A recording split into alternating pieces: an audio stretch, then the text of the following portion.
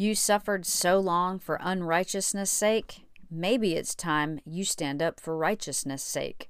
And that is today's Morning Moxie.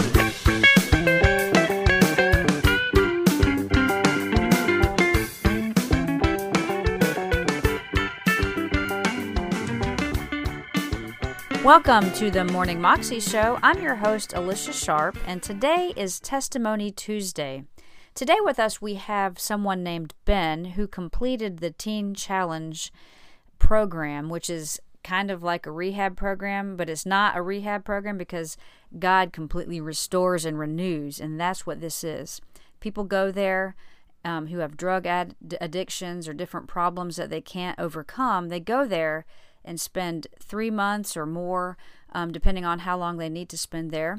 And they just get their mind renewed, and they are just loved on by Christ and by the people there. And so they come out of there a completely different person, which we all know God is in the business of doing, just completely transforming lives. So this guy, Ben, is sharing his testimony on how God just met him there and changed his life completely. I hope you enjoyed today's testimony. Here's Ben. Good morning. I was here last year, actually. I love your church. I didn't talk a lot about my testimony last year when I was here, but it sort of has developed over the last year. I grew up in the 70s. I was born to a single mother. It was a very secular time. My household was very secular. It was a loving household, but it wasn't a disciplined household. I was brought up to just go with your emotions. Everything was based on feeling, and I was brought up in secular counseling, and that's what we were taught. Entering school, I was very charismatic as a child, and I was a very sensitive child. It just didn't mesh well in the small town that I grew up in. And right from the second I entered school, I was labeled as gay. As a 5-year-old boy, I was defending myself against this misnomer. I didn't even really know what it meant. I just knew that it was bad, and all throughout my entire school, I was bullied, I was teased, I was made fun of, even by teachers, by people in the community. I didn't even know really what was happening, but I just knew that it was just not good. In 9th grade, my parents moved me up to Grand Haven, Michigan, in part to get me away from just the horrible childhood that I had had and dealing with that.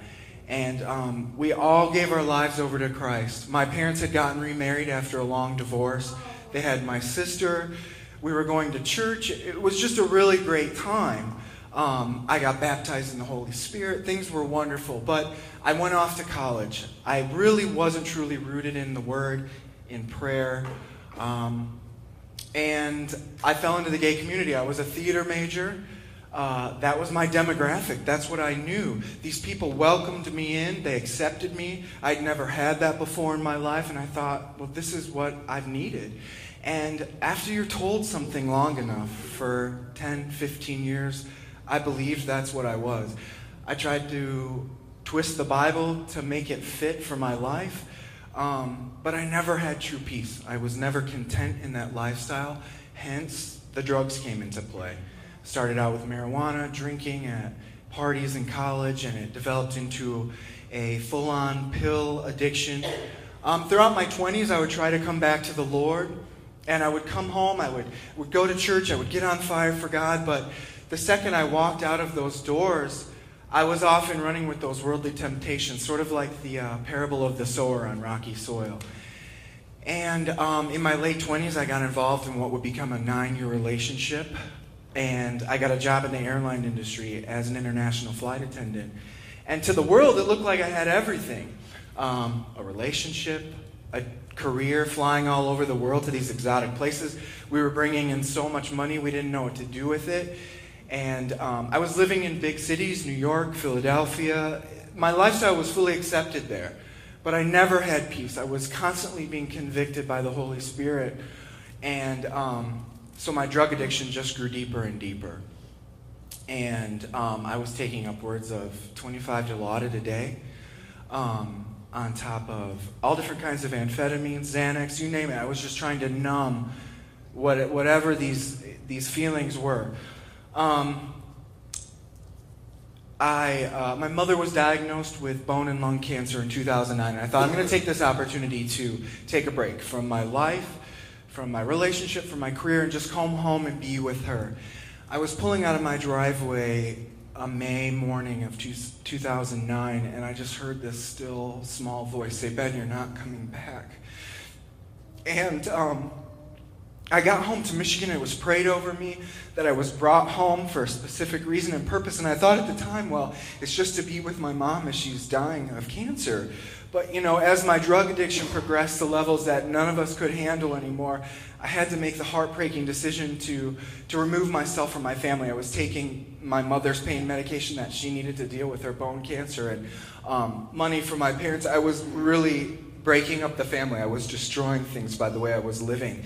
And I walked away from my family for a year and a half, and I was roaming around this area, Grand Rapids, Grand Haven, homeless, addicted to drugs, hopping from couch to couch. It got to the point where even my drug addict friends didn't want to be a part of my life anymore.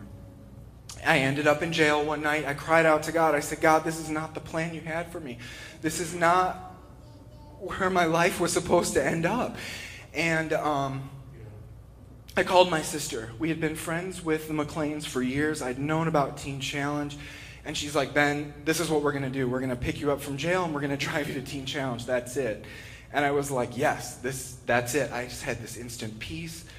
And that's what they did. And I walked through those doors, 18 months ago. I'm on staff now, actually. God has truly transformed me by the renewing of my mind. I am not the same. I don't think the same. I don't act the same. He's amazing what he has done to my life. I was in prayer a few months ago, and I feel like I'm being called into evangelism in some area. God's really fine-tuning that in me, and I thought, you know what, the gay community is going to hate me for what I stand up for now. I had become so exceedingly bold in that community. I was standing up for gay rights. I was doing all of this stuff that I really, truly thought was right. And I thought, this community of people, they're going to hate me for what I stand up for. And God was so clear that night in prayer, and he said, "Ben, you suffered so long for unrighteousness' sake.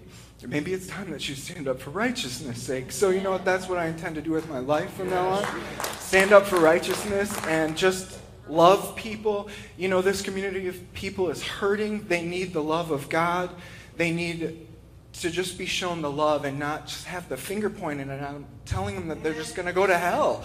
That's not what won me over to God. It was just people loving on me and just sharing the love of Christ. So thank you for hearing my testimony. Thank you, Ben. Well, that was Ben from Teen Challenge, and you can find that clip on YouTube under Amazing Christian Testimonies Part 1. You can also find out more about the ministry Teen Challenge if you look up teenchallenge.cc. I hope you enjoyed today's episode of Morning Moxie. Be sure to go out today and share the love of Christ with someone. You never know who you're going to impact and whose life you just might change. I hope you have a great day, and I will see you again tomorrow. God bless.